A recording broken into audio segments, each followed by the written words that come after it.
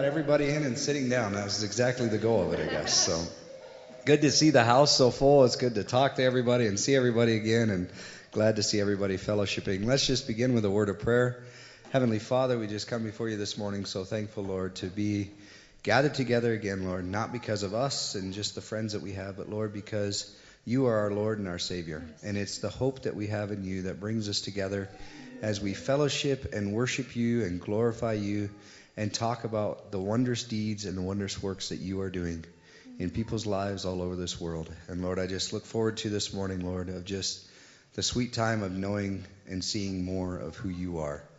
Walk before us this morning, Lord, and fill this place with your Holy Spirit as we seek the guidance and direction that it gives us. In Jesus' name, amen. Okay, let's all stand up.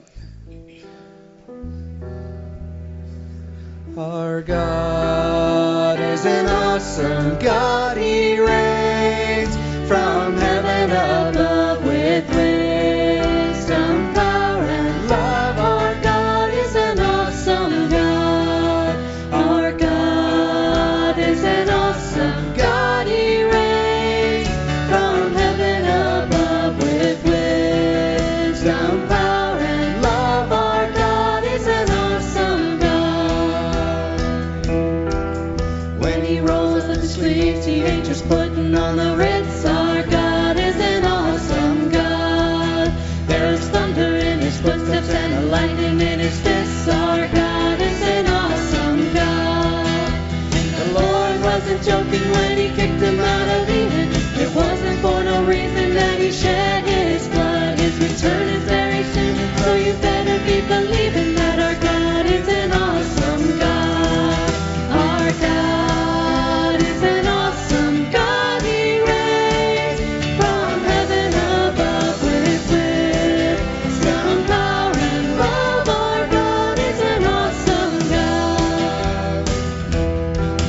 When the sky was starless in the void of the night, our God is an awesome God. He spoke into the darkness and created the light. Our God is an awesome God. Judgment and wrath he poured out on Sodom. Mercy and grace he gave us at the cross. I hope that we have not too quickly forgotten that our God is an awesome God. Our God is an awesome God. He reigns from heaven above with wisdom, power, and love. Our God is an awesome God.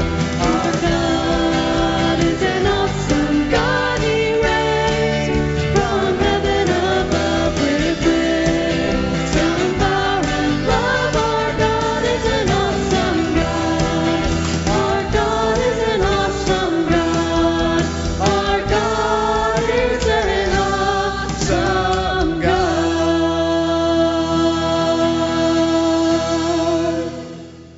Amen.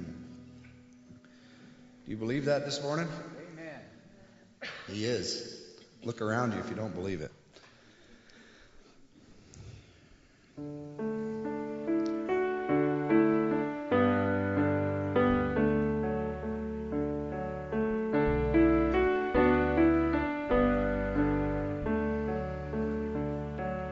Who else commands all the hosts of heaven? Who else could make every king bow down? Who else can whisper and darkness trembles? Only a holy God.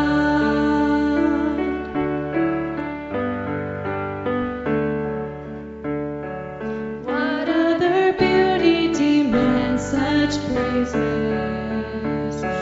What other splendor outshines the sun? What other majesty rules with justice? Only a holy God.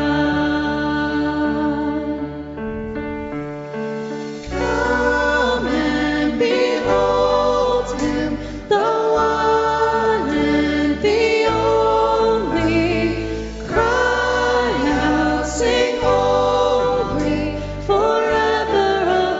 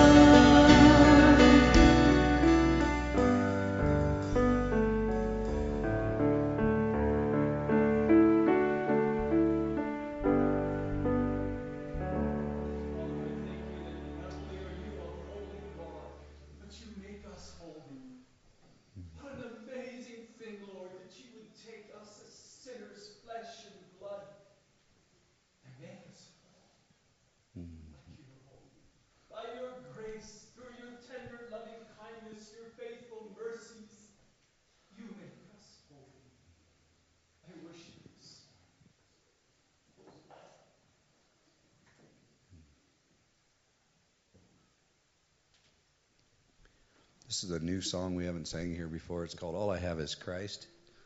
And I love the words of this song and the depth that they speak to. In the verse 3 it says, "O Father, use my ransom life in any way you choose, and let my song forever be my only boast is you."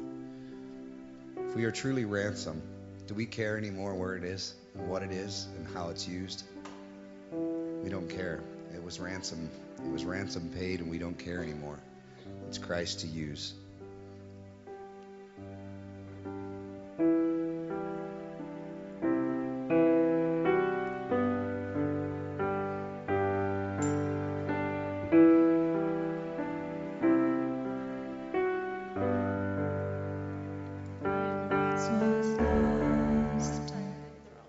That's really low.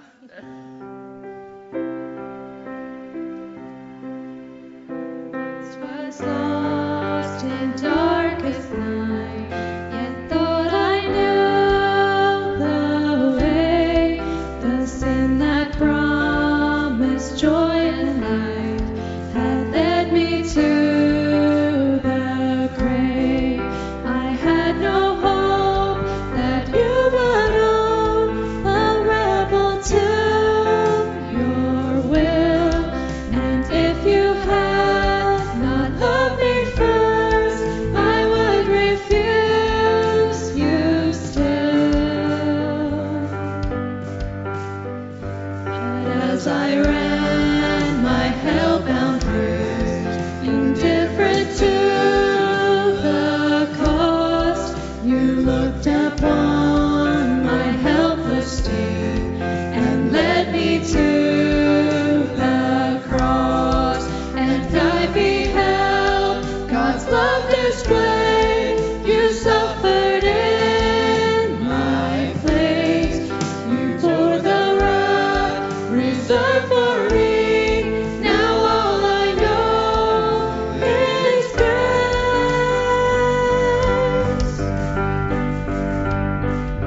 Hallelujah. All I have is Christ. Hallelujah. Jesus is my life. Hallelujah. All I have is Christ. Hallelujah. Jesus is my life.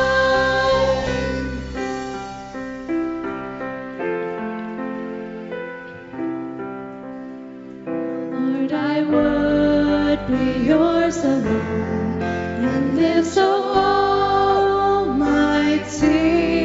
The strength to follow your commands could never come from me. Oh, Father, you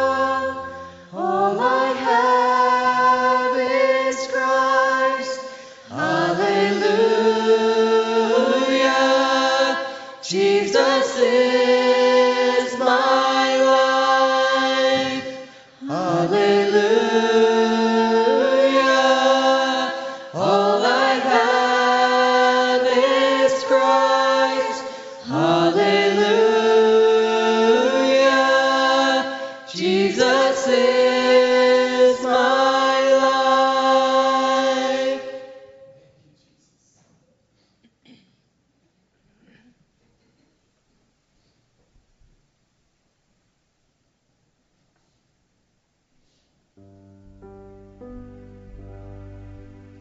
Blessed be your name in the land that is plentiful, where your streams of abundance flow.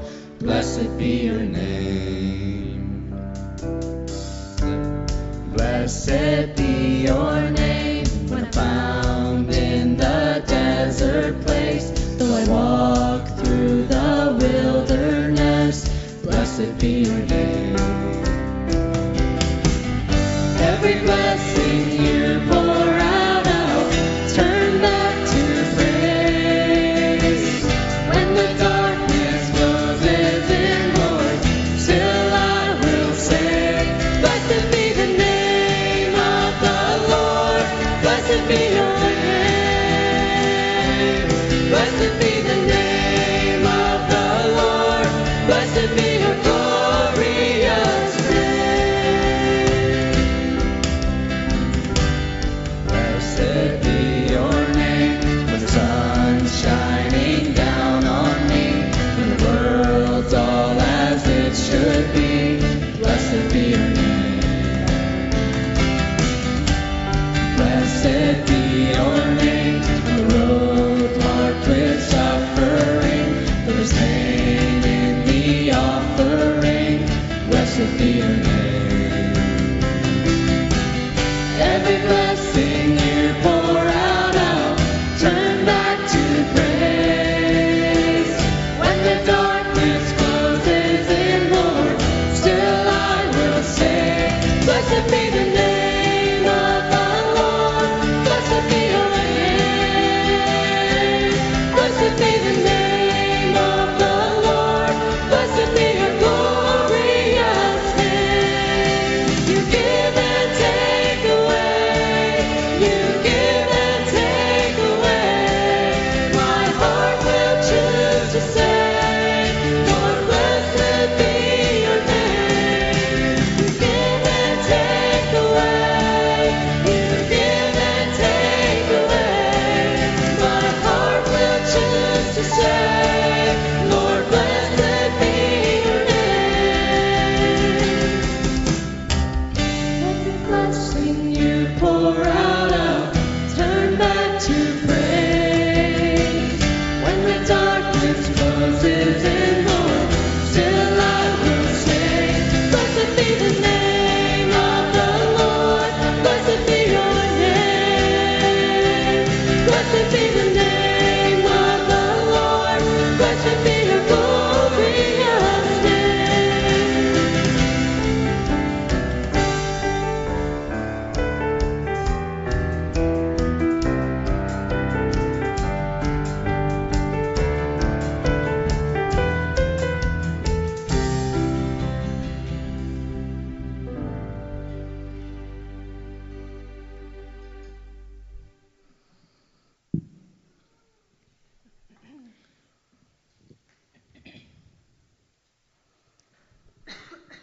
Does anybody have a testimony that's just burning on your heart this week?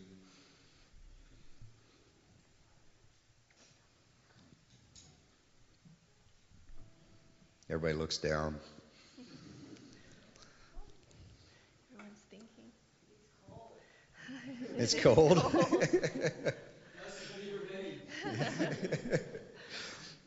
I got 2 more days of cold. We feel I'm headed really for bad tropical you guys. climates. Oh.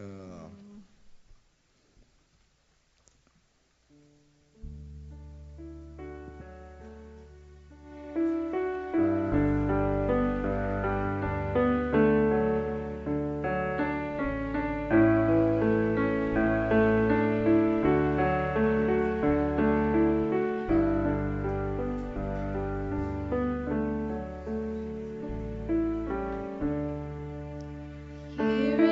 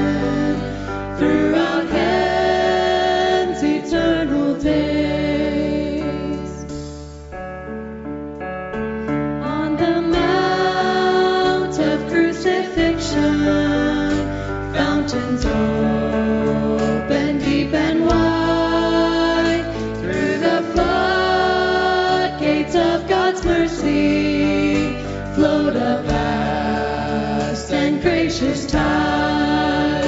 Grace and love like mighty rivers poured incessant from above. Heaven's peace and perfect justice kissed a guilty world in love.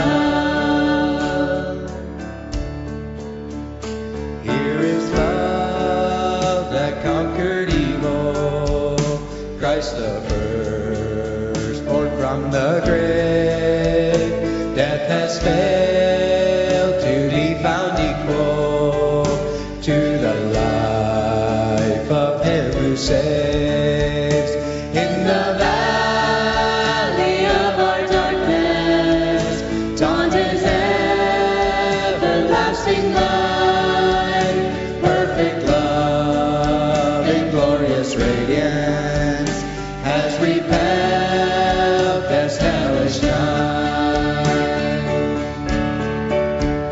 That same love beyond all measure, mocked and slain by hateful men, lives and reigns in resurrection and can never die again. Here is love for all the ages, radiant Son of heavenly strength, calling home His Father's children, holding forth His wounded hand. There is love that says the heavens, countless stars, as the stars above, are the souls that He has ransomed, precious daughters, treasured sons. We are called to feast forever on a love beyond our time. Glorious blood, Father, Son, and Spirit, now with men are intertwined. We are called to feast forever on a love beyond our time. Glorious blood, Father, Son, and Spirit, now with men are intertwined.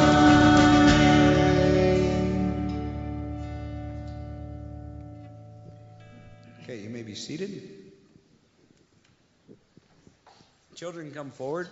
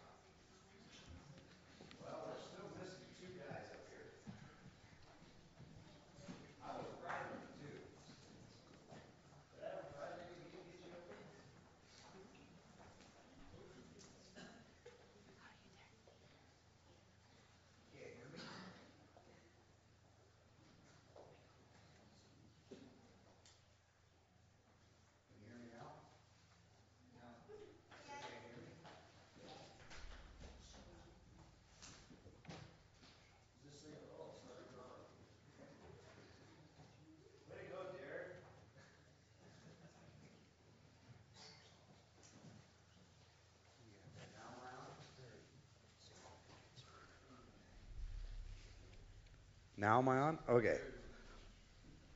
Too much stuff. You think I'm like looking like a wire? You could say I'm wired. All right. So Brad, you're not coming up? Zach? I still have the Mentos. They wouldn't even come up here for a pack of Mentos. I bet you they'd have been up here last Sunday for that bag of Smarties. What do you think? Think they'd have came up for that? I think so too. All right. You guys got a song you want to sing? Nothing? Who's the king of the jungle? Yeah, we can do that one. Key of D. Who's the king of the jungle? Who's the king of the sea? Waily, waily, waily. Who's the king of the universe? Who's the king of me? I tell you, J-E-S-U-S. Yes, he's the king of me. He's the king of the universe, the jungle and the sea. Hold on. You guys know your part? What's your part? Huh? Wheelie, wheelie, wheelie. That's right. That's your part. Boys, what's yours? All right. So how about all the guys in church? Dwayne, I'm looking at you. I don't even know where you're at. All right, Dwayne. So I want a good hoo-hoo, monkey hoo-hoo back there, all right? I can't do monkey. You can't do the monkey? Dwayne, it's like this. Can you got it? Oh, yeah, there, exactly. Okay, well, we got Dwayne now. Okay, so all the guys in church are going to help you guys. Hoo-hoo. All the girls are going to go wheelie, wheelie, wheelie. Okay? All right. Who's the king of the jungle? Who's the king of the sea? Who's the king of the universe? Who's the king of me? I tell you, J-E-S-U-S. Yes, he's the king of me. He's the king of the universe, the jungle and the sea. Who's the king of the jungle? Who's the king of the sea? Who's the king of the universe? Who's the king of me? I tell you, J-E-S-U-S. Yes, he's the king of me. He's the king of the universe, the jungle and the sea. Whaley, whaley, whaley. Ooh, ooh. Dwayne, you sat down. I mean, look at the example you were to these kids.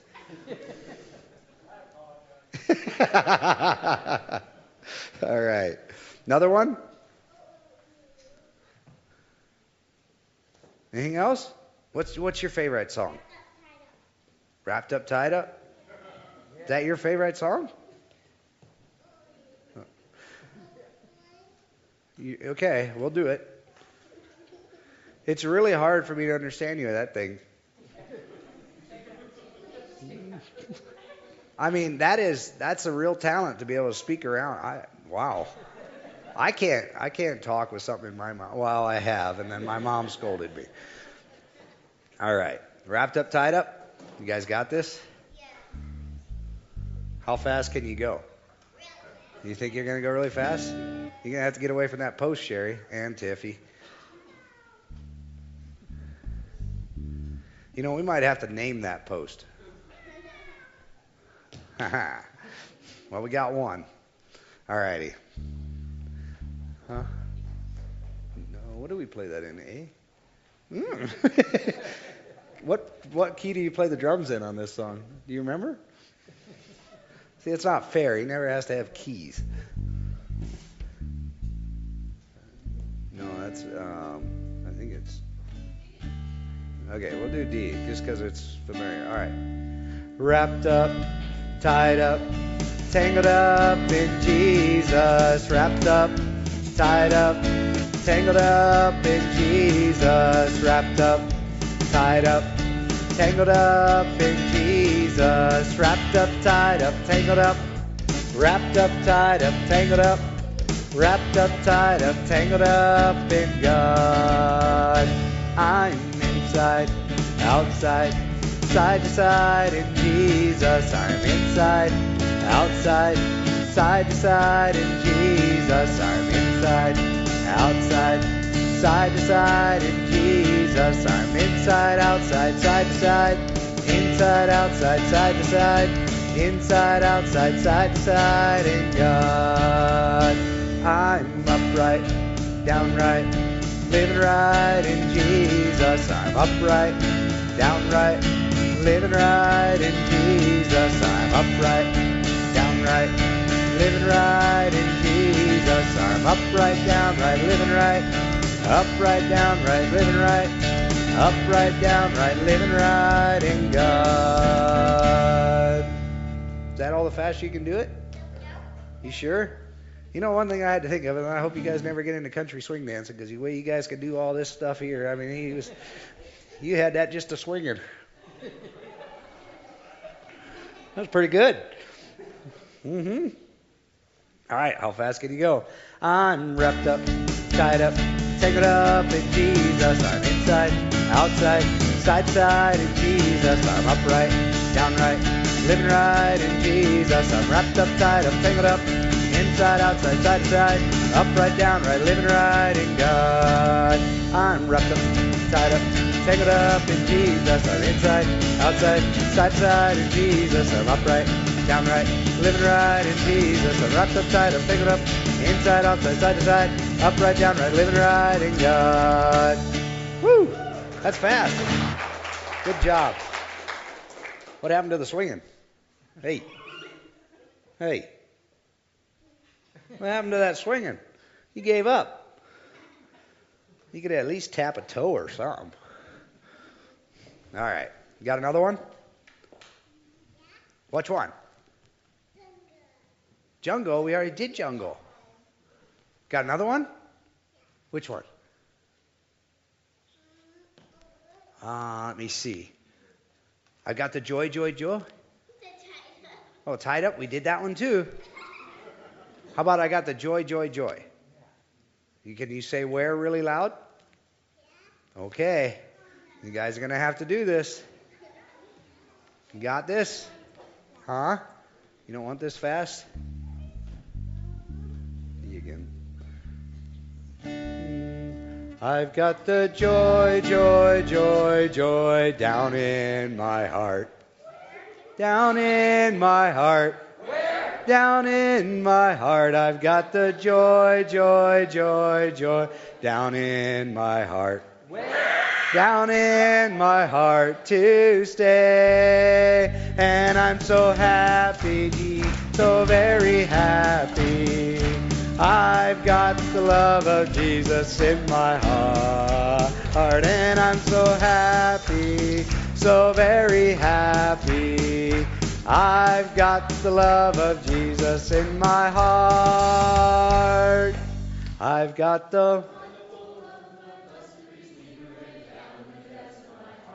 Where? Where?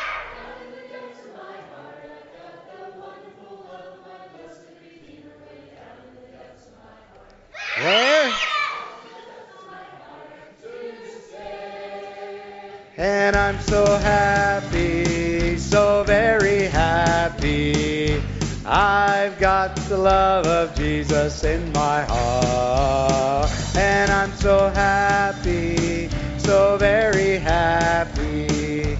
I've got the love of Jesus in my heart. Well, I'm glad that you guys still have a where in you. It's pretty impressive. All right, one more. Jesus loves me. All right. Jesus loves me, this I know, for the Bible tells me so. Little ones to Him belong. They are weak, but He is strong. Yes, Jesus loves me. Yes, Jesus loves me. Yes, Jesus loves me. The Bible tells me so. All right, you guys can go back.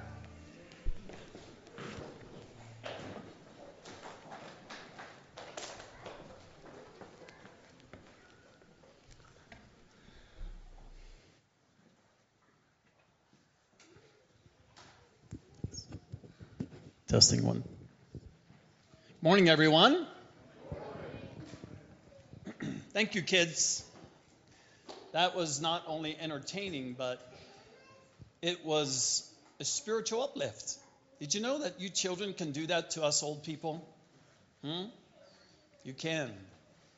If there's any old grumpy person here, you can change that. The Lord gives you that grace just to be you and to sing the songs of heaven to Jesus. So thanks for that uplifting, encouraging time. Thank you, brothers and sisters, for leading us into a time of praise. When the Lord, through David, commands us to come into his house, how does he tell us to come? How does David says he enters the house of God? Thanksgiving. Praise. What else? What does that look like in your life, in your body? What did it look like this morning? As heaven looked down and seen you enter God's house, what did they see? Joy. Yes. Lifting up your hands. David said, clap your hands, O ye people. Shout unto God with the voice of triumph. That's what heaven's looking for. Did they see that today? In you? Sometimes when there's a lot of visitors among us, we get too self-conscious. And I just want to encourage you, come into the presence of God and see him as you listen to his word and enter his presence.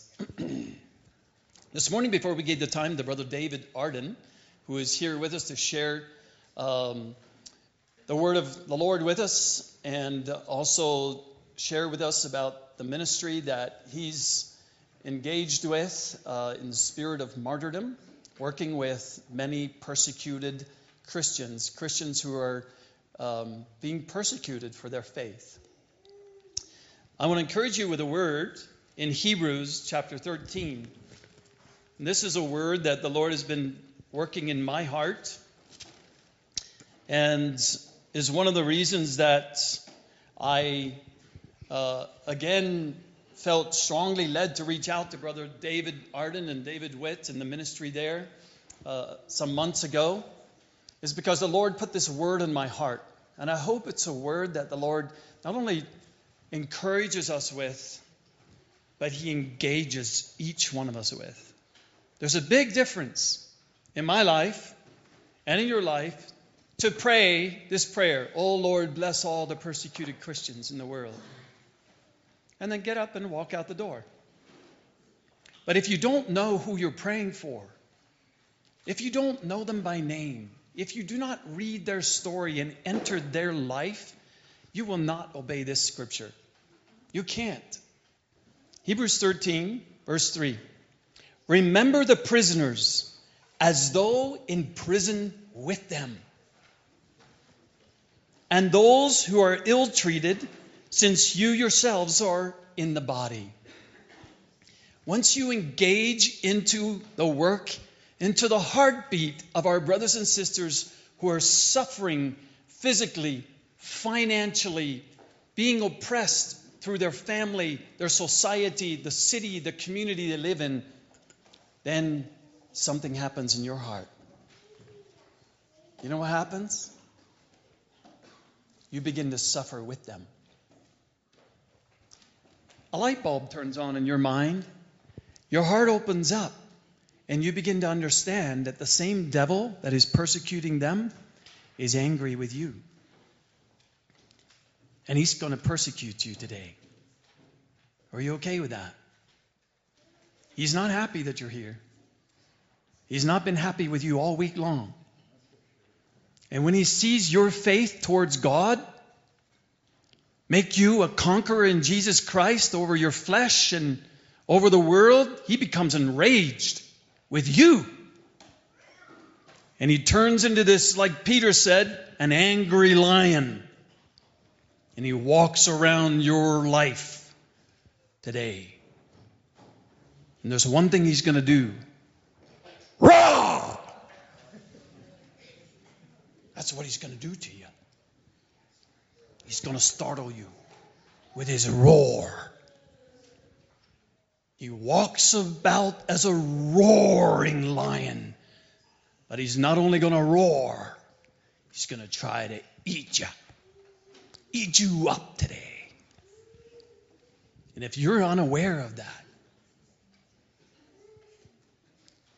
he's going to have you in his lap, and he's going to cradle you to sleep. And you're sitting in the lap of an angry lion who wants to devour your faith towards Jesus and put your soul to sleep. And you don't even know it. That's what he did to the church at Laodicea.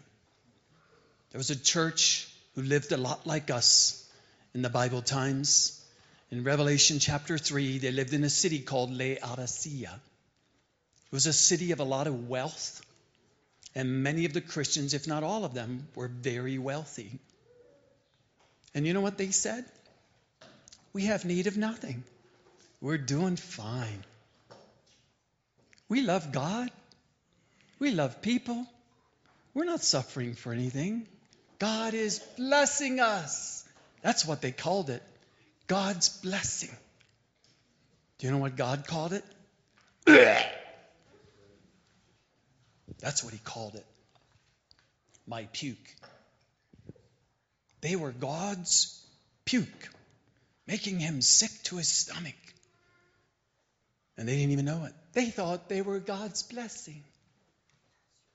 They had need of nothing, and God said, oh no, you are wretched, you are poor, you are miserable, you are blind, and you're naked. And you don't even know it. And so you know what I'm going to do with you unless you repent? I'm going to puke you out of my mouth. I don't know how many of you have been that sick. I hadn't been that sick in a long time, but a few Sundays ago, I woke up early, like 3 a.m, and I felt so sick. I thought, what's going on with me?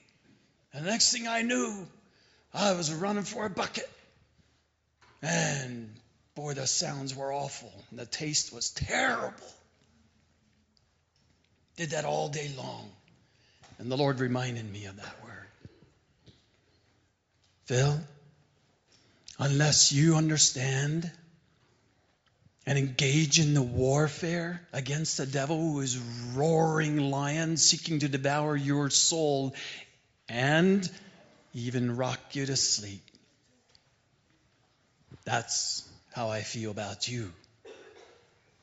So I want to encourage you, dear brothers and sisters, as we listen to Brother Dave Arden this morning, sharing about our brothers and sisters who are being persecuted, let's engage in that life by just simply being aware, coming to the Lord and letting him make us aware we have an enemy of our soul and we are being persecuted for your faith. Either he's rocking you to sleep, which is one of the worst kinds of persecution, because you don't even know it's happening to you and he's destroying your soul, or you're in for the fight of your life. And his roar is startling you, shaking your faith to the core, wondering if there's even a God and where he is in your life. That's the devil's persecution. And that's where our brothers and sisters find the grace of Jesus Christ, like Daniel did in the lion's den. The lions are all there. They know where they are, in the lion's den. But there's another one there in the lion's den with them. There's another one in the fire with them, and they are not consumed. We know I'm alive in Jesus only because of the grace that he's brought into my life today.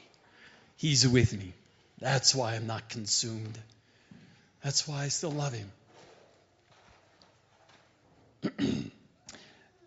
Before we turn the time over to Brother Dave, I think we as a church should pray over Carrie and Saretta, the Hershey's, their family. They're leaving for Thailand. And they're going to be there for about a month. engaging with brothers and sisters who are ministering in Thailand, and they may have some upfront and personal experiences of what I was just talking to you about. That's my prayer, is that the Lord would bless them with that. Jesus said, "Blessed are you when you are persecuted for my name's sake." That's where the blessing is. And so I pray that the Lord would bless them for that. With that, engaging that in the suffering and the pain of our brothers and sisters there in Thailand, and make them a blessing as they go and minister to them. Would you come up as a family? Blake and Brad, you come up too, and I'm going to ask our ministry team to come up, and we'll pray over them, and anyone else who would like to join us, especially the ministry team. Maybe you guys can kneel here. We want to send them out with a blessing of the Lord and God's care and provision over their life. Let's all pray. Father, I thank you for my brother and sister and their family. I thank you, Father, for putting this burden on their hearts to travel across the world to minister your love and your grace to whoever they meet. I thank you for the connections that you have given them, and I just pray, Father, that you would go before them, that you would make the way clear that they should go. I pray a hedge of protection around them for physical safety and health as they seek to minister your word. I pray that it would be a blessing to them, to each one in the family as they go, that they would experience you on a whole new level as they share your love and your grace to others. I thank you in Jesus' name.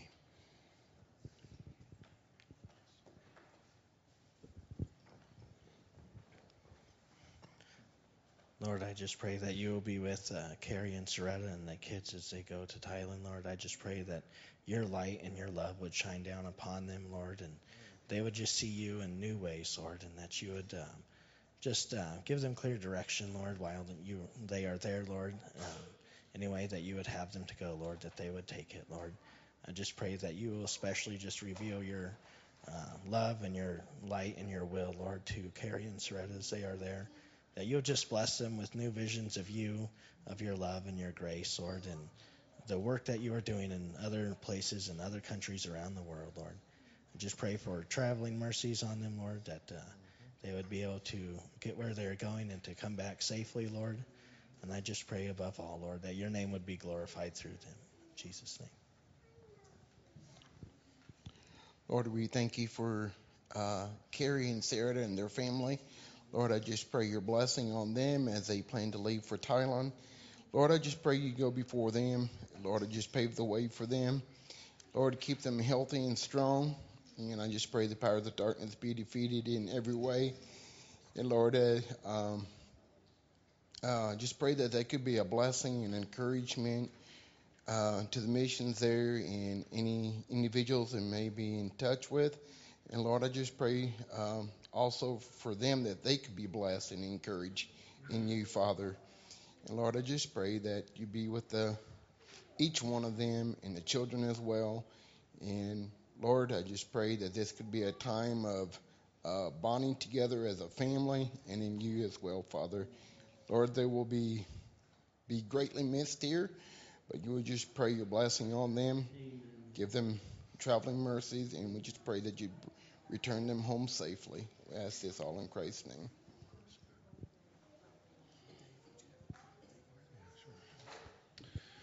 Lord God Almighty, Father, Creator, wonderful God, Prince of Peace, Counselor, Lord, we thank you for this precious family. We thank you for the work you're doing in front of them, behind them, beside them, and around them, Lord, as they go. Lord, just give them a fruitful time, a powerful time.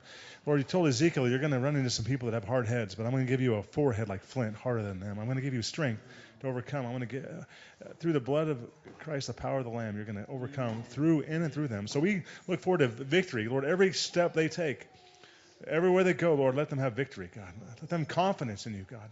Let them walk in the power of your Holy Spirit. Lord, anoint them with power, anoint them with grace, anoint them with strength, anoint their hands, anoint their feet, anoint their words, anoint their friends, anoint, Lord, everything they touch, that they would come back and wonderful reports of the great work you're doing over there. And Lord, they'd start a fire over there more and more. And let the fire blaze in Thailand. We pray for the lost and the broken and the hurting in Thailand, Lord. They would open hearts and surrender more to you, the leadership, that they would empower leadership over there to multiply more the love and the grace and the power of Christ.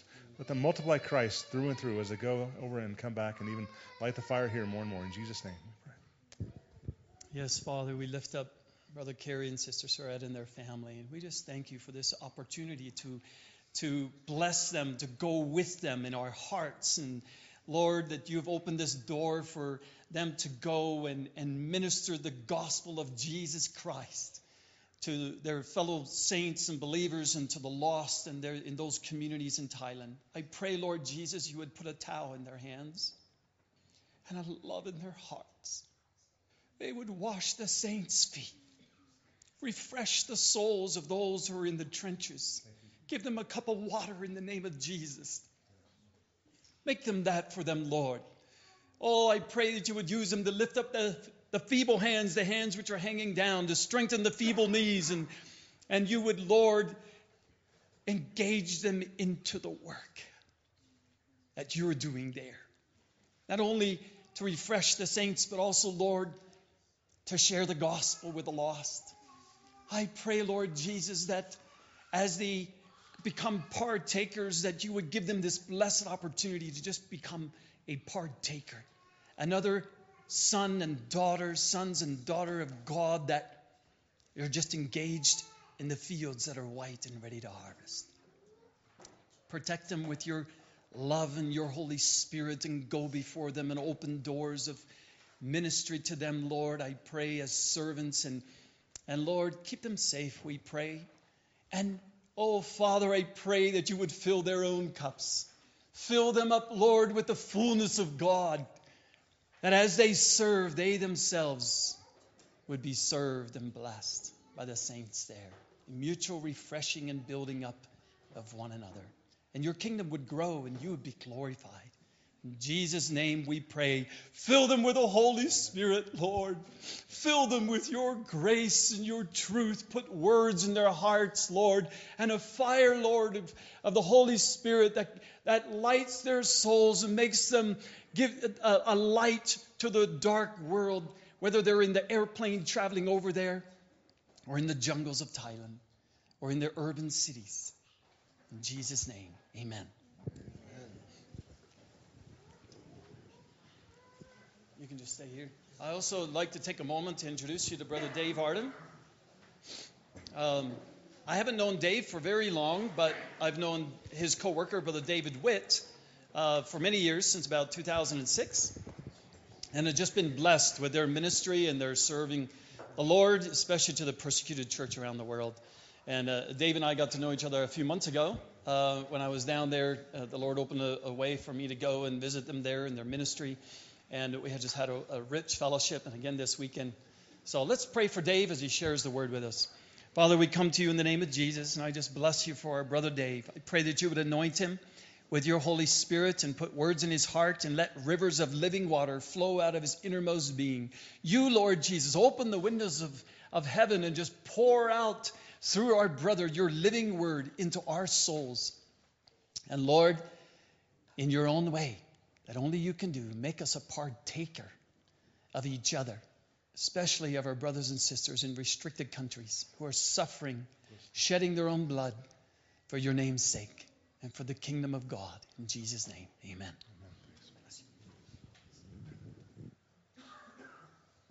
All right. Amen. Praise the Lord. It's an honor and a joy to be with you today, and excited to I want to thank Phil and the church for the leadership, for the opportunity to come and meet you. It is the love of Jesus deep down in our hearts, amen, that bring us out on a 1 degree day in a gathering like this. I'm going to go back and report well in Arizona. I think if we hit a 1 degree in Arizona, we would not have, Phil, this quite of a robust group. So thank you all for coming out. I haven't known Phil very long, but I already been connected, and just really appreciate him. And even in this short time, he's one of the most loving pastors I've ever met, and certainly enjoy his heart for God. And by the way, not only a good big heart for Christ, but also a nice roaring lion voice, which is good. Phil, if you can just maybe insert that in a few times during the message today, kind of wake people up a little bit. See somebody do it. I'm just kidding. But we know we got a Lion of Judah, right? Amen. He is the Lion of Judah, and it's the Lion of Judah speaking through Pastor Phil to be that loud voice, to be that message. So I want to share a little bit about our ministry. Our ministry is called Spirit of Martyrdom, and we are focused on restricted places, leaders at risk, and pouring into leaders. Our mission statement is internationally serving leaders who risk much for Jesus. I'll say that again, internationally serving leaders who risk much for Jesus. And our focus ultimately is courage. Empowering a bold and courageous witness in remote areas where Jesus is inaccessible and really the gospel is unheard of, where the Lord is remote. Right? We're reaching out to tribal groups and rural villages, persecuted believers in places like Bangladesh, India, Northwest Africa, Colombia, Venezuela, Mexico, Russia, and more. I'm just going to share, kind of pan through a few pictures of some of our trips, some of the work we're doing to give you a little visual image. Kids, I want to invite you to participate too. If you're here and you're below age, or after you get back from the bathroom, that's okay too. Get involved in listening to what the Lord is doing. Some of you here might be future missionaries and maybe traveling overseas yourself as God leads you. But we love going overseas and really reaching out to those folks that are struggling, that are needing a word from the Lord. And Anton, for you, brother, here, I got to go to Moscow 4 months before the war broke out. We have a big heart for Russia and Ukraine, praying on earnestly for Ukraine. And this is a downtown picture of Moscow. If you've never seen downtown Moscow, it's a strong skyline right there. This was just 4 months before the war broke out. Lord brought us in there and got a chance to do some training with the group there, wonderful group of believers there as well. So I want to talk today, though, to us here in the States, our focus right on opportunity in hard times from 1 Peter 4. If you've got your Bible, I want to turn to 1 Peter 4. We're going to be camping there for a while. Opportunity in hard times. Specifically, as we see from believers overseas, hardship equals opportunity to share. Strife equals a chance to be a witness and reflect the glory and the message, the image of Christ, right? For example, Acts 14, one of my favorite stories in the life and ministry of Paul. He's on his first missionary journey, as you recall, and he and Paul and Barnabas are out and about. They went through Cyprus and Galatia, which is modern-day Turkey, and they're running into all kind of opposition. You remember the story. It's the opposition from thieves. There's riots.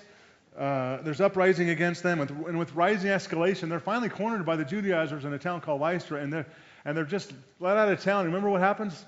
Just a bunch of stones, right? Guys just grabbing stones, and that'll make your day as a church planter, right? When somebody takes a stone and says, "Hey, by the way, incoming," and wham, and they start pounding him with rocks and opposition, strife. Next thing we know, what happens?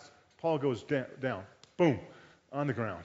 What a moment in the early history of the church. What a moment in modern, in the history of missions, that our first fearless church planter, extraordinary and early in his career, suddenly drops. And it got quiet. And I wondered what the other guys were thinking at that time. What's happened to Paul? He's our lead guy. He's our lead church planter, right? Who's going to step up if he goes down? Is he going to come back? Is this Paul's first missionary journey going to be his last? Pretty heavy moment, right? But then what happens? By the grace of God, kind of a miracle of the Spirit, Paul opens his eyes, gets up, dusts himself off. And what does he do next? Do you remember what he does next? Does he skedaddle and run away? No. Devil, no. He goes back into town. I'm not leaving yet. I'm going to go back into town because I'm going to make eye contact with my enemies. I'm going to let them know a couple things. Jesus is stronger, and you have not seen the last of me.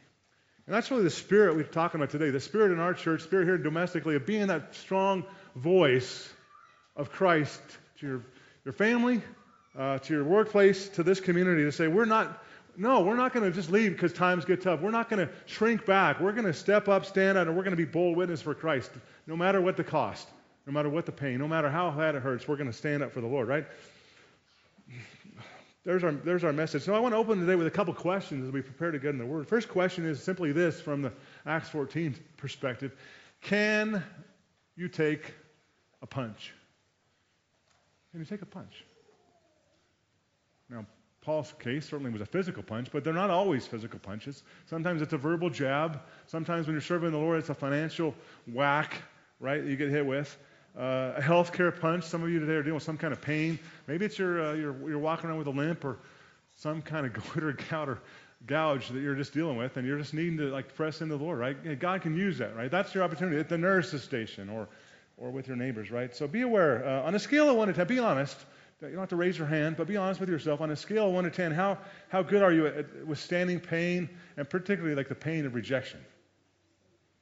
When we're new in Christ, I get it, maybe it's a 1 or 2, but as we get maturing in Christ, we get bolder in Christ, our pain tolerance in a good way, by the power of the Holy Spirit, should be going up.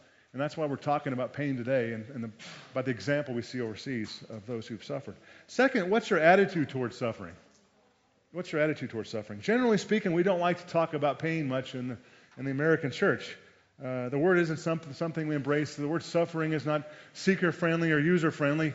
We do a message on, hey, the joy of suffering, we're going to have people pouring in from our streets, right? No, that's not usually the case here in America because we want to just forget that stuff. We don't want to talk about death or dying. We don't want to talk about suffering. But I want to encourage us today, brothers and sisters, the Word has a lot to say about suffering. We have a lot of examples to demonstrate from others who are courageously facing. And namely, that suffering isn't out of the ordinary, and that we can not only survive suffering, but we can thrive in it and overcome by the power of the resurrection. As somebody who's spent 25 years in missions, I see it's pain, suffering, and sacrifice that often win the day. And you know that, church. You've been here for the last few years, growing pains, getting up, getting established. You know that it's suffering that wins the day. Your perseverance is what's going to reach this community. When you take that punch, when you take that rock, you're telling your community, this is how much I love you. Willing enough to take the blows of those around me, right? I've been through some of my own challenges over the years. I've been yelled at, chased, denounced, and nitpicked. I've been undermined, criticized, ostracized, and demonized. I've heard it. Somebody criticizes me over the years and somebody undermines me. I'm just simply like, take a number because it's happened so many times before. And that's what happens after a while in faith. We see it. Hey, guess what? We can take the barbs. We can survive. And we'll have a great example today as we talk about the life of Richard Wurmbrand. Paul said it this way, I bear the marks of Christ. Right? When we're struggling, when we're suffering, when we have heartache, we're reflecting Christ and his love through us to others around us. So main idea today is this. I want you to hang with me on this, the main idea. Walking by faith with the help of the Spirit, suffering can be a wonderful, really beautiful opportunity to worship God, just as Jesus glorified God on the cross. I want to read that again. Think about that again. Walking by faith, it really takes faith. With the help of the Holy Spirit, soak on this for a second. Suffering can be a wonderful, beautiful opportunity to worship God and reflect Christ on the cross to others. Where's your pain today? There is the opportunity to share. In the book of, let's soak on that thought for a moment. Let's pray. Lord, we pause this morning. We want to be still before you. Still our hearts. Still our minds. Holy Spirit, inspire us, engage us, teach us how to suffer with boldness and courage and joy. Jesus, who for the joy set before him endured the cross. Jesus, with the joy set before him endured the cross. The intimacy that Christ had with the Father on the cross. The intimacy we have with Christ when we suffer. With joy, intimacy, Lord, help us to fix our eyes on Jesus, the author and perfecter, and run with endurance the race marked out for us. In Jesus' name, amen. 1 Peter chapter 4, beginning in the verses 1 and 2, the word says, Peter says, therefore, since Christ has suffered in the flesh, arm yourselves also with the same purpose, because he who has suffered in the flesh has ceased from sin, so as to live the rest of his time in the flesh, no longer for the lust of men, but for the will of God. Beautiful suffering is a teacher. Think about suffering being a teacher in your life. The pain, the problems, even the emotional strife you deal with is a teacher. And one of the things we see from the Word is that this pain, beautiful suffering, changes our priorities. Consider Christ, Peter says, who boldly suffered and sacrificed because he deeply loved his Father. Why did Jesus suffer? He wanted to do the will of his Father and please his Father, right? And he suffered as a result of that.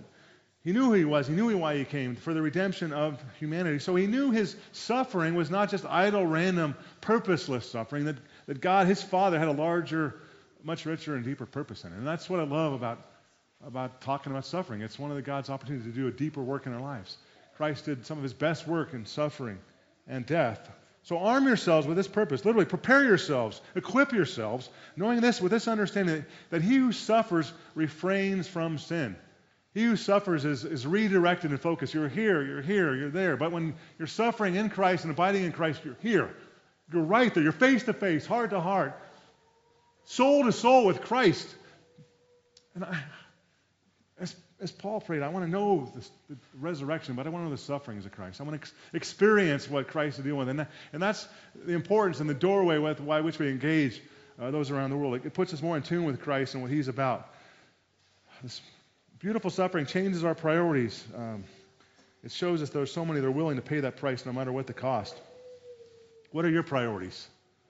And how has your hard times really reshaped your focus to put Christ first and his people first? Paul puts it this way, 2 Corinthians 4:8, we are afflicted in every way but not crushed, perplexed but not despairing, persecuted but not abandoned, struck down but not destroyed, always carrying about it in the body of the dying of Jesus, so that the life of Jesus may also be manifested in our body. One of the early fathers really of our ministries, many of you are familiar with Richard Wurmbrand. I want to share a little about him. He was the founder, of course, of Voice of the Martyrs, but also was an instrument really in helping out SOM, helping Spirit of Martyrdom get him established. He was an early spiritual father for David Witt, who had a dozen or so interactions with him back in the late 90s, early 2000s before he passed away. If somebody wanted to get involved with helping the persecuted church, Richard Wurmbrand would say, start a mission, be a voice, be an advocate. Each of us an opportunity to share with what God is doing around the world. Richard Wurmbrand, of course, suffered intensely in the 50s and 60s by communists who jailed him for 14 years, forced him to endure isolation, abuse, and intense pain. His story, though, is really about the story, particularly Torture for Christ, which is in the back. We've got some free books in the back for everybody, is really more than, for years I'm like, Torture for Christ. That's really a cheerful title, right? That's like a Hallmark card. I've got you a book. It's Torture for Christ. Come on down. And you're like, oh, thanks. Oh, that's really put that underneath the shelf there. But it's a beautiful book, actually. It's because it's not focused on his pain. It's focused on the stories and the beautiful stories of the body of Christ, countless stories of Christians who have shown their love, their deep abiding love for Jesus over the circumstances that they're living. And it's a wonderful story. If you've not read it, I really want to encourage you to read that, again, as a beautiful reflection of Christ himself. Wurmbrand says this, if a poor man is a great lover of music, he gives his last dollar to listen to a concert. But then he has not lost his money, right? He does not feel frustrated. He has heard beautiful, beautiful things. He says, I don't feel frustrated for many years in prison because I've heard beautiful things. And those beautiful things are the lives and the stories of those who have endured much pain and sacrifice for Christ, even those in jail. In 1948, hundreds of thousands of Russian soldiers came into Romania where he was a pastor. And as many people were trying to figure out what to do and fleeing, Wurmbrand was a bold, courageous soul who had a message and a calling of his own to really stand firm. He was pastoring there, and he prepared his congregation with these words. Since 1919, the Russians have languished without God's word in an atheist nation. The Romanian church did little to reach them. But God has graciously brought the Russians to us. And so Richard, with his congregation, got out in the streets when the Russians were coming to town and started handing out Bibles to the Russian soldiers. Much of his writings are in Russian, and much of his passion is reflected on how much he loved and cared for the beautiful Russian church and the Russian people. It's an amazing story. But it demonstrates to us this. Suffering is a platform. It's an opportunity. Be in the hospital, be it with cancer, be it emotional distress, to share with other people what God is doing in our lives. Not an easy topic. So much, oftentimes in America, we want to get to the fun topics and the fun things, but it's an important topic to understand and to really grab as we're seeking the Lord. In my own life, I've really been convicted in recent months with this focus, because there's two approaches we can take to suffering. The flesh doesn't like suffering, doesn't like to talk about it. The flesh tends to want to moan and groan when things happen. The Christ picture on the cross is submission, surrender, worship to his Father. And so I have to ask myself, and I've been asking myself, when I suffer, when I go through hard times, am I kind of abiding in the flesh and letting kind of moaning and groaning, Or am I really abiding in the Spirit, letting Christ flow through me? And I'll be truthful to tell you, there's been times the moan, groan side comes out a little too much. And I've been convicted, Lord, don't teach me that when I go through hard times and when I suffer, to really let Christ flow through me and let it be an opportunity. So that's the challenge for today. Lord, help us to really follow in Jesus' footsteps and to abide that example.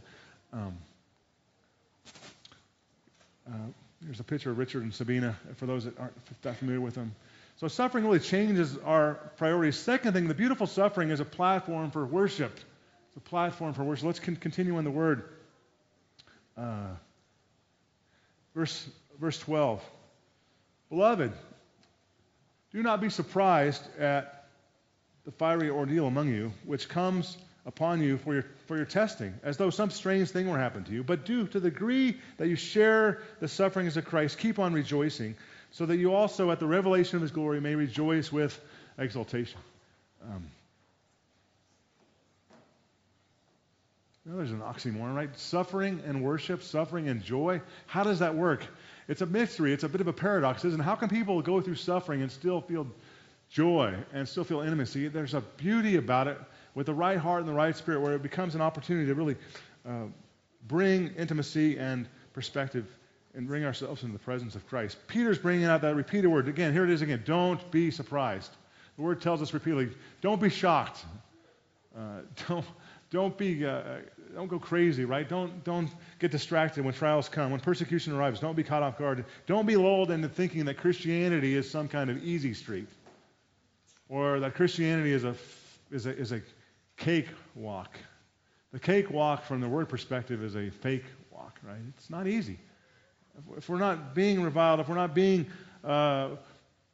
kicked around once in a while, we've taken the path that's a little too cozy for us, right?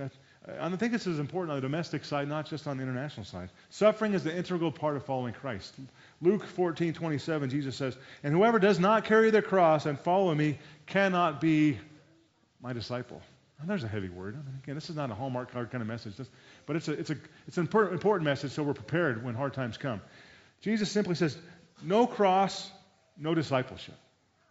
Don't have a cross, you're not a disciple. How have we convinced ourselves in the American church, and we have, that we can become a churchgoer or a Christian and not be a disciple and not be a cross carrier? What is your cross you're carrying today? Maybe it is getting the word among your family that doesn't know God, or maybe it's your workplace, or maybe you've got suffering with some kind of pain in your life or struggle.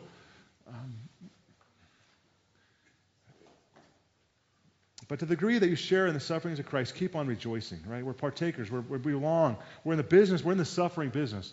So even then, let's keep rejoicing. Let's keep focused on the Lord. Let's keep encouraging one another. I told Phil one of the things I remember about playing high school football. It's kind of snowy, muddy day, and I remember this. I grew up in Reno, Nevada, and we like to play football, and halftime would come, and we'd come into halftime games. This was McQueen High School, Northwest Reno, and cold part of town. And if you were out there on the field, you're coming in, you got mud all over you, you got grass hanging out your face mask, right? You got snow there, and I always felt bad for the guys that came into the halftime game, and their uniforms were just pristine, right? They looked beautiful, right? Why? Because they hadn't played it down. And I always kind of felt sympathy for them, like, wait a second, how you gotta get in the game? Let's get out there and do this, right? There's kind of this really picture for us as we get into heaven. It's like, wait a second, when we get to heaven, we're going to be meeting people who've been burnt at the stake, or skewered by lions, or overcome whatever's going on, and we want to come in a good way. It's a badge of honor, missions badge of honor, really our tours of duty, our scars, and say, I've taken some blows for Christ. I've gotten hit on the chin a few times. I've been ruffled up a little bit, and that's really in Christ's kingdom language a badge of honor, to be able to stand firm and stand fast. Where are you when it comes to that badge of honor as a cross-carrying follower of Christ, sharing that word with other people? Peter says, come join this suffering, right? This partnership of suffering. I love what did the Lord say to Paul when the Lord called Paul into his ranks? Did he say, hey, come follow me, and I'm going to give you a really nice house down by the ocean? Or come follow me, Paul, and I'm going to make you happy, and guess what? I'm going to make you rich. Does the Lord say that? No, come follow me, and you'll get a car, or in that case, you'll get a chariot, you'll get a chariot, you'll get a horse, No. He tells him in Acts 9:16 through Ananias, I will show you how much you're going to suffer for my name. Come follow me. There's intimacy, there's joy, there's opportunity. But Paul, guess what? You're going to suffer. And that suffering is going to reflect my life, right? So brace yourself. And I think that's important for us as believers, to brace ourselves, to walk in that suffering. Last spring, we got a chance to go out to India and meet the widow of a church planter who'd passed away. We've had three church planting workers killed in our network in India. We've got a house church network that's grown over the last dozen years, and we got the chance to hear Yalam Shankar, his story firsthand. He was called into a difficult area of India, in which the surrounding militant workers that were there and the surrounding peoples there didn't want him there. And he got a note one day from the militants who were in the area saying this: "You can't stay in this area because you're converting many to Christianity. You're risking your life and the lives of others who will follow you, and you will be killed." The planter had a choice. I'm going to step up and keep sharing, keep loving, following God's call, or I'm going to hit the road. But God led him to continue to stay, to be a voice, and to stand fast. On March 17th last year, 6 armed men with masks on their faces went into his home to attack him. And after provoking him outside, they slashed his neck and shot him several times in the chest, murdering him. His wife was watching from the inside, but had prepared her for what was coming. Yet God, in amazing ways, has used this story and used his legacy to inspire others. The believers around them regrouped. The believers around them pressed into prayer and to faith. It gave them courage and strength, and many more souls were impacted in the area by his willingness to sacrifice. And the whole India network was touched by his story. Pastor Singh, our India director, testifies, the SOM network is emboldened by Yalam Shankar's faithful witness for Christ, even unto death. And this has brought us closer together. Wow. Pain is opportunity. Hardship equals a window, a doorway to serve and to connect. And this great example is that we can overcome. No matter how bad things get, no matter what things how bad things look despairing, the Lord is able to persevere through us. So I want to go back to that question today. Where are you really struggling with pain? Where are you really struggling with brokenness? Because God specializes in that brokenness to encourage you and help you be a voice to others who struggle. We see that beautiful suffering changes our priorities. We see that suffering is a platform for worship. We also see that suffering provides an unforgettable tribute of Christ's sacrifice. Reading here in verses 14 through 16, let's keep going in the Word here and more. If you are insulted because of the name of Christ, you are blessed. Let me read that again. If you are insulted because of the name of Christ, you are blessed. For the Spirit of glory and of God rests upon you. If you suffer, it should not be as a murderer or a thief or any other kind of criminal or even as a meddler. However, if you suffer as a Christian, do not be ashamed, but praise God that you bear that name. For if it is a time for judgment, verse 17, right, to begin with God's household, if it begins with us, what will be the outcome for those who do not obey the gospel of God? And if it is hard for the righteous to be saved, what will become of the ungodly and the sinner? Verse 19, so then those who suffer according to God's will should commit themselves to their faithful Creator and continue to do good. Wow, that's again a challenging word, a difficult word, but let's back up and talk about this. If you're insulted, Peter says, the word is literally reviled. Now, that's not a word we use every day, but that means abusive criticism, angry yelling, or because of Christ's name, we've taken on some hits, some words. He says if you've been reviled, you're blessed because the Spirit of God rests upon you. You must be doing something right.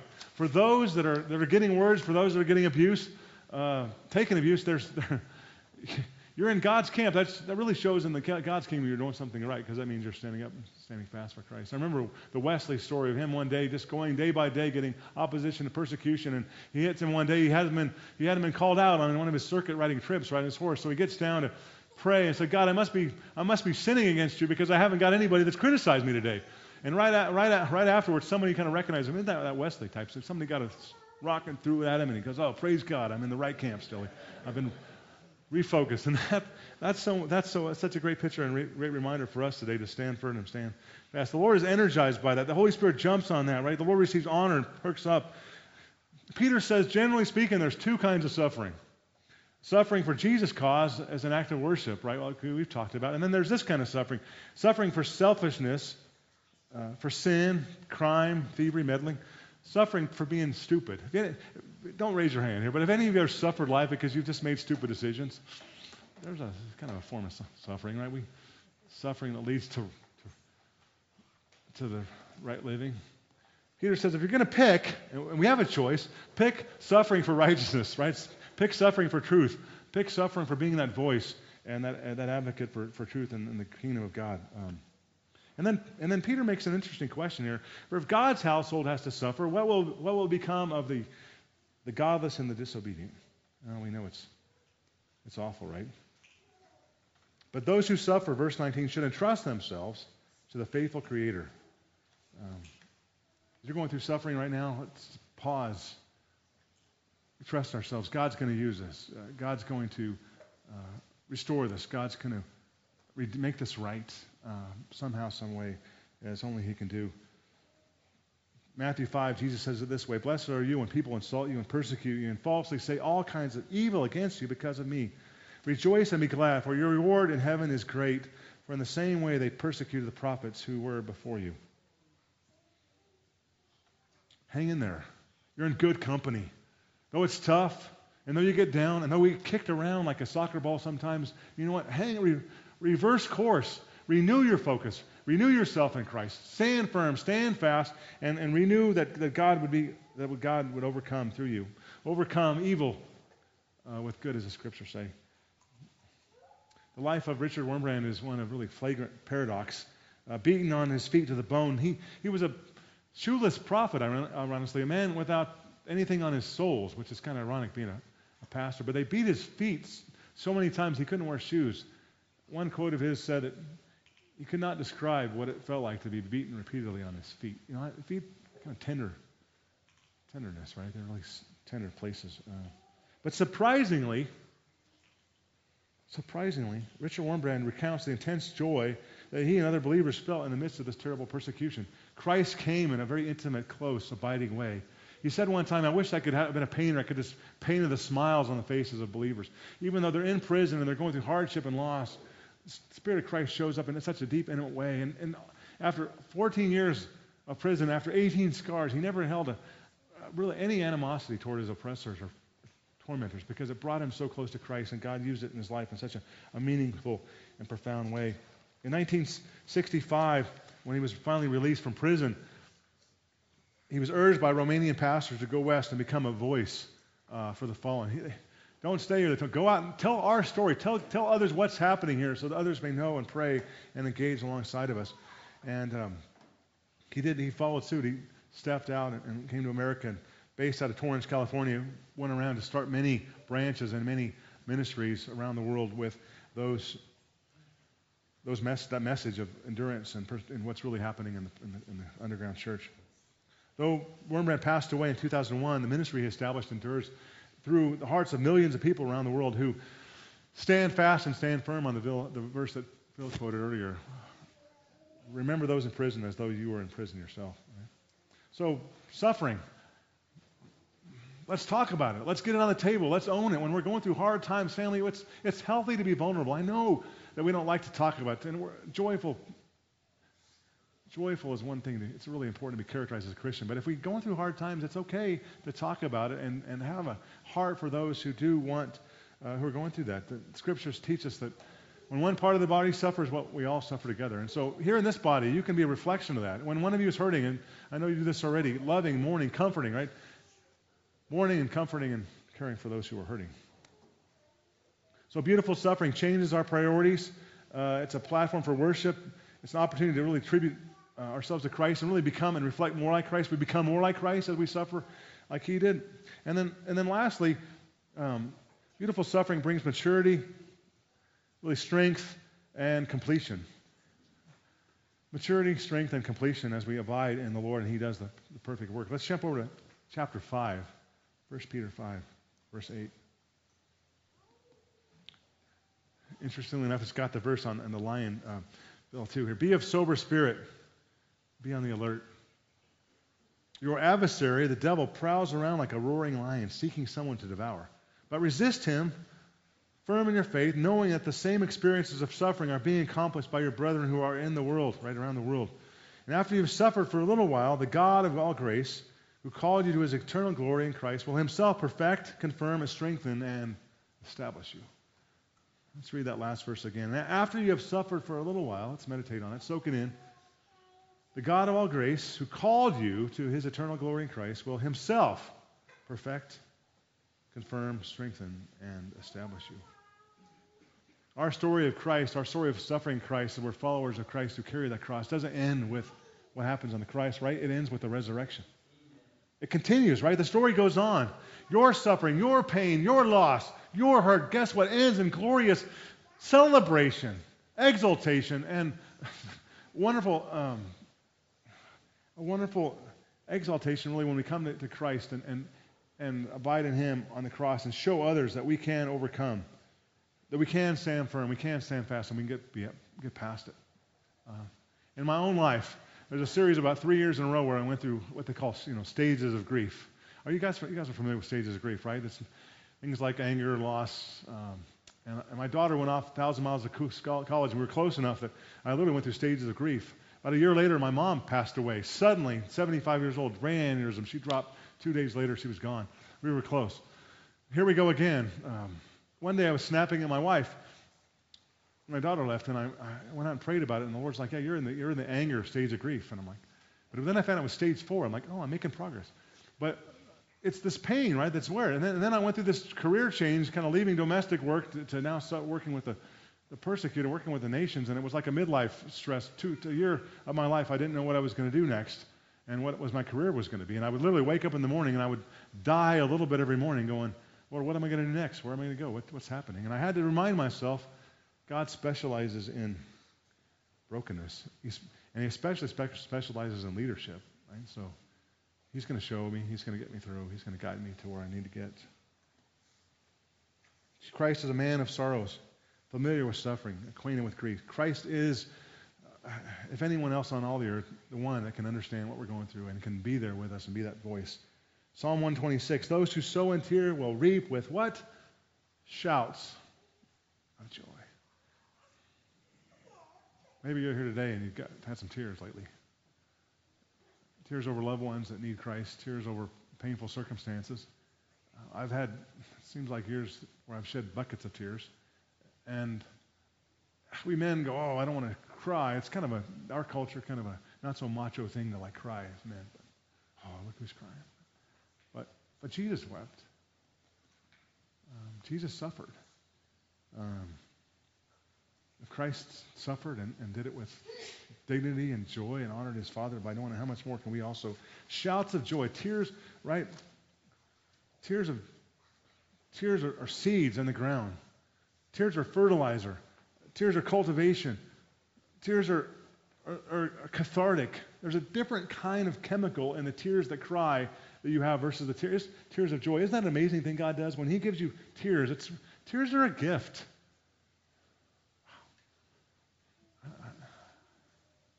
Hey, David, hold on. What are you talking about? Tears are a gift. How can tears possibly be a gift to anybody? How many of us at Christmas time ever give anybody our tears? Not too often of a Christmas gift.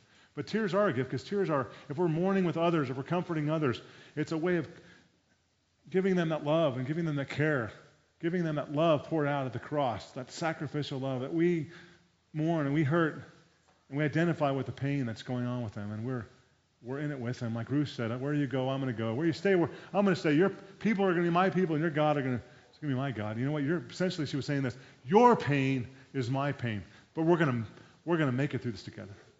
And that's a vision cast for the church. That's you, church.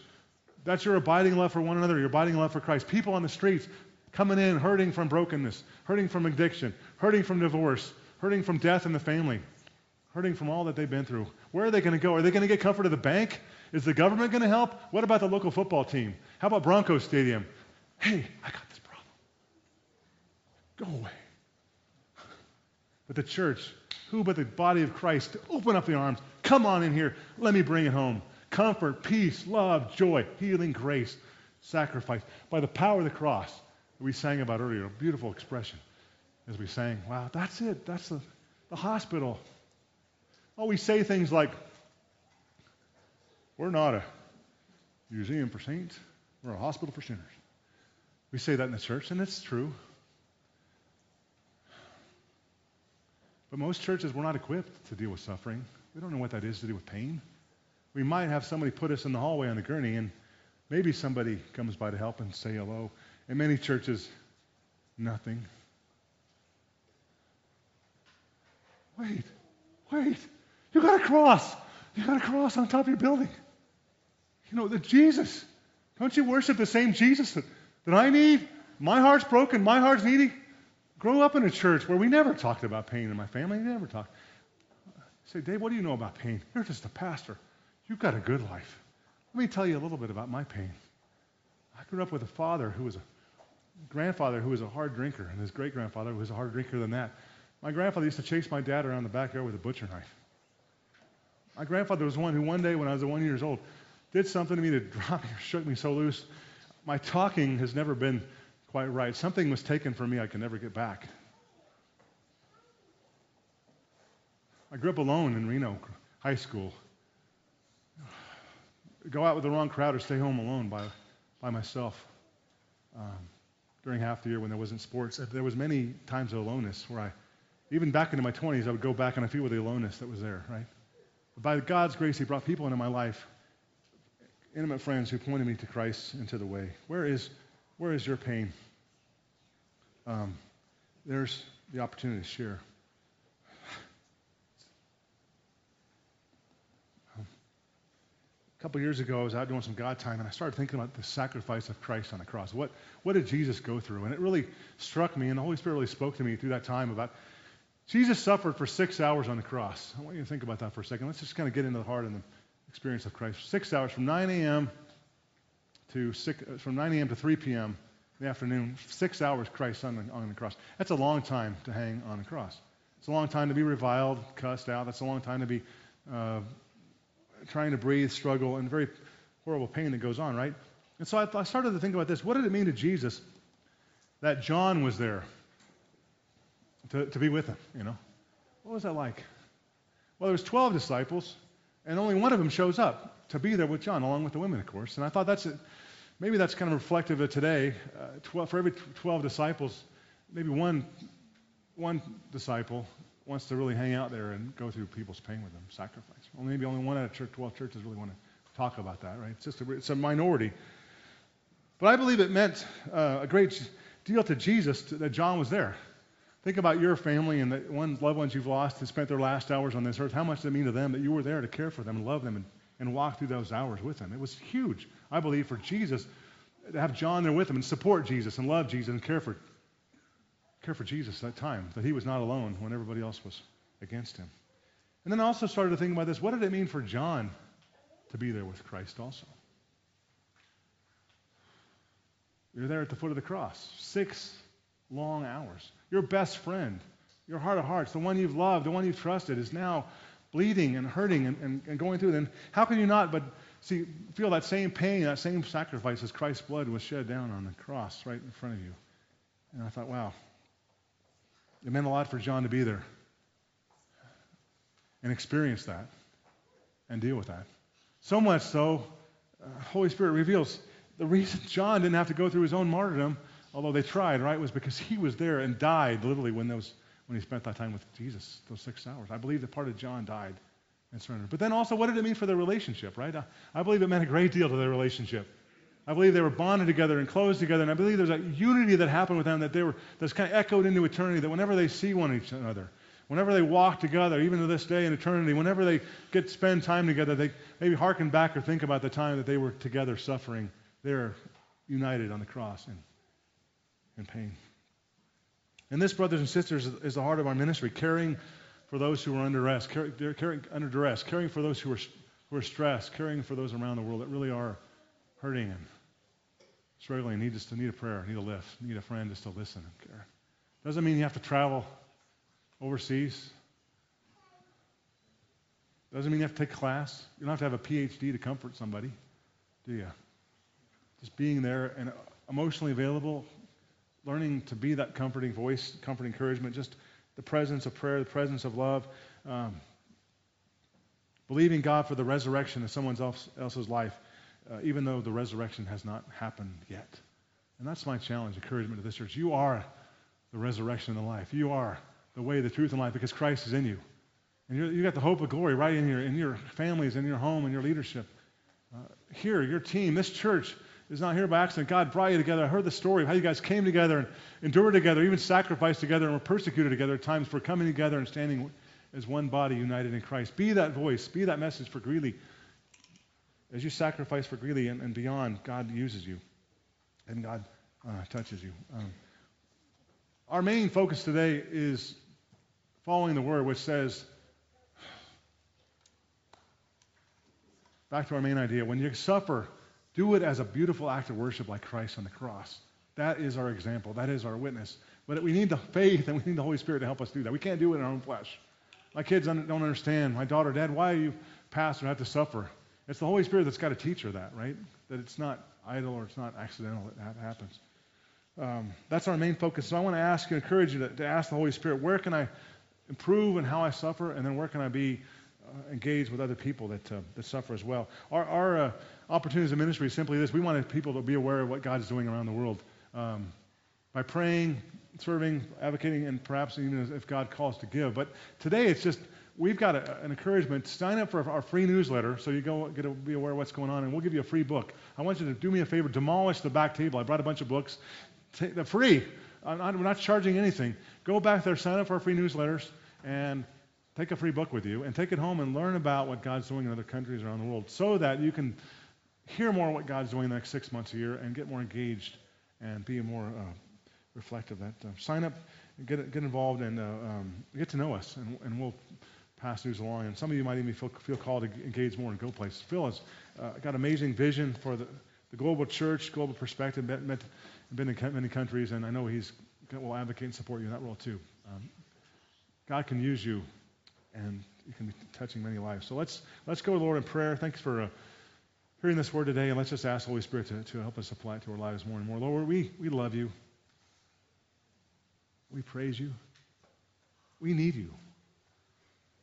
We can't save anybody. We can't fix anybody. Apart from your Holy Spirit, really, what can we do to be of help? But Lord, you've chosen us to be your messengers. You've chosen us to be your voice. You've chosen us to be that salt and that light and that city of refuge where others from a broken community can find shelter and find peace. Lord, as we drive around the streets today, as we drive around the streets this week, as we think about Greeley, Colorado, as we think about the state of Colorado and beyond, we know that, Lord, without Jesus Christ, many face an eternity without him. And so we want to be sensitive to your Spirit. We want to be sensitive to the suffering that happens here. And also, Lord, we want to be sensitive to those who suffer overseas. Lord, deep on our hearts of late has been the nation of Ukraine, the suffering, the sacrifice. We hear stories, but we really don't know the depth of what's going on there. Among the elderly, among the children, we've seen pictures of broken up buildings. We hear stories of people fleeing. But Lord, if you're putting ourselves for a moment in their shoes, to lose our home, to lose our family, to lose our past, and to hit the road is something we struggle to understand. So teach us what that is, Lord. Teach us how to feel that, and help us in the Spirit to know that. And we pray for particularly the body of Christ and the bride in Ukraine, that you would use them, that you would multiply them, that you would raise them up, Anton and his family and those connections he has in Ukraine, Lord, to be a strong and passionate reminder that you loved us enough. You loved us enough to shed your own precious blood that we might be restored to you forever.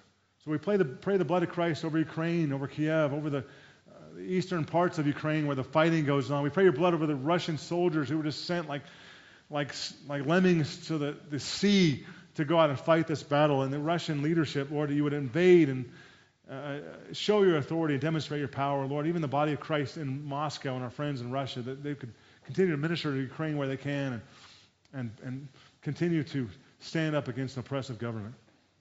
We are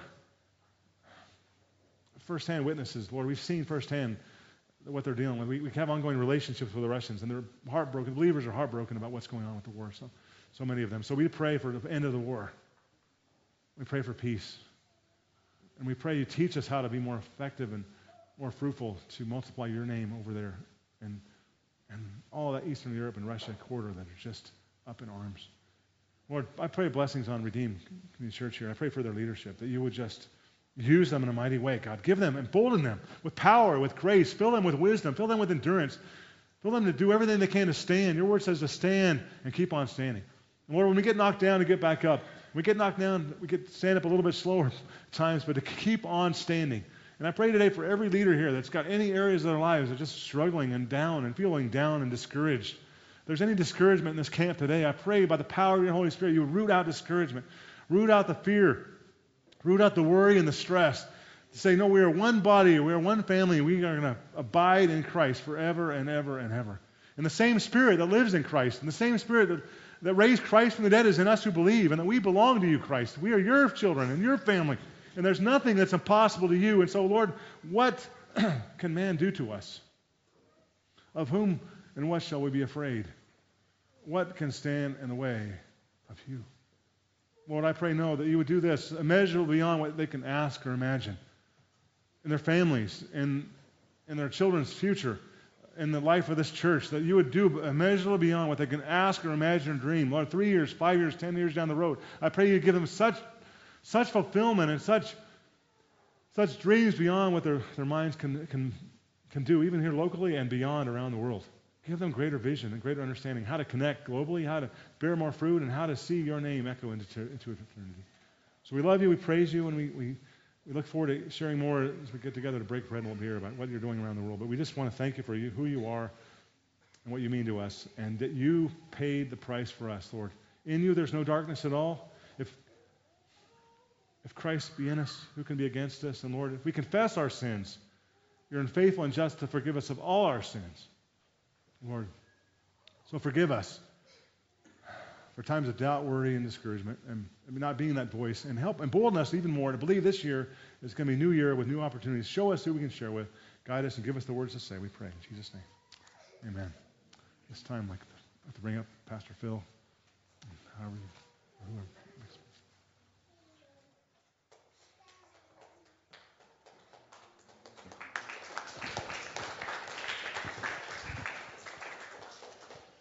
Thank you, brother, for sharing the Word of God.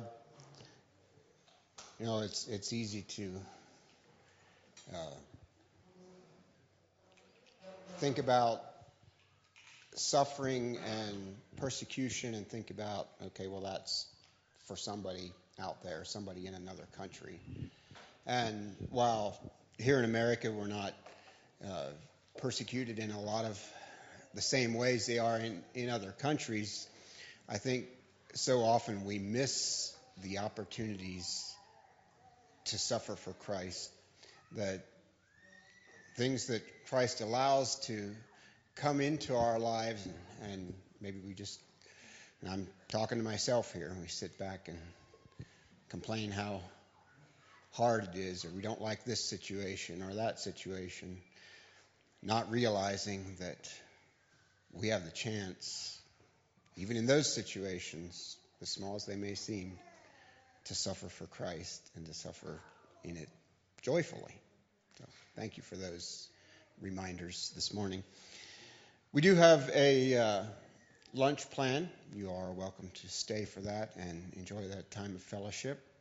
And then after lunch, we'll have a little bit more of an informal session with Brother Dave, and we'll give him a little bit more of a chance to share maybe specifically about some of the ministry that they do, whatever the Lord lays on his heart. And then we'll have a chance for you to interact and have more of an informal question and answer time. We'll just see how the Lord leads that, and where that goes, it'll be a little bit more of a informal type thing to hear what God is doing in other countries through their ministry, and he can address what questions you might have. So that'll be, we'll give ourselves an hour or so for lunch. We don't have a specific time that session will start, but whenever we kind of get lunch wrapped up, we'll gather back in here and do that, and you are welcome to stay for that if you'd like to as well. But in the meantime, I think our lunch is probably about ready, so we'll enjoy that time of fellowship. Let's all stand, and we'll have a closing prayer and a blessing on our meal. Thank you, Father, for meeting here with us this morning. I thank you for your word and the reminders in it to suffer joyfully for your name's sake, no matter how small, how large of a trial or of suffering you send our way or allow to come to us. You call us to suffer joyfully for your name's sake, and we want to do that. Father, please make us more aware of that in our lives. I thank you for this food that you have provided for us and the time of fellowship we'll be able to have. I pray that you would bless the food and bless our time of fellowship and bring honor and glory to you. We ask it in Jesus' name. Amen. So you are dismissed, and we'll have this door will be opened up here, and as soon as that is, go ahead as you want to and just file through and get your food and just find a place to sit anywhere.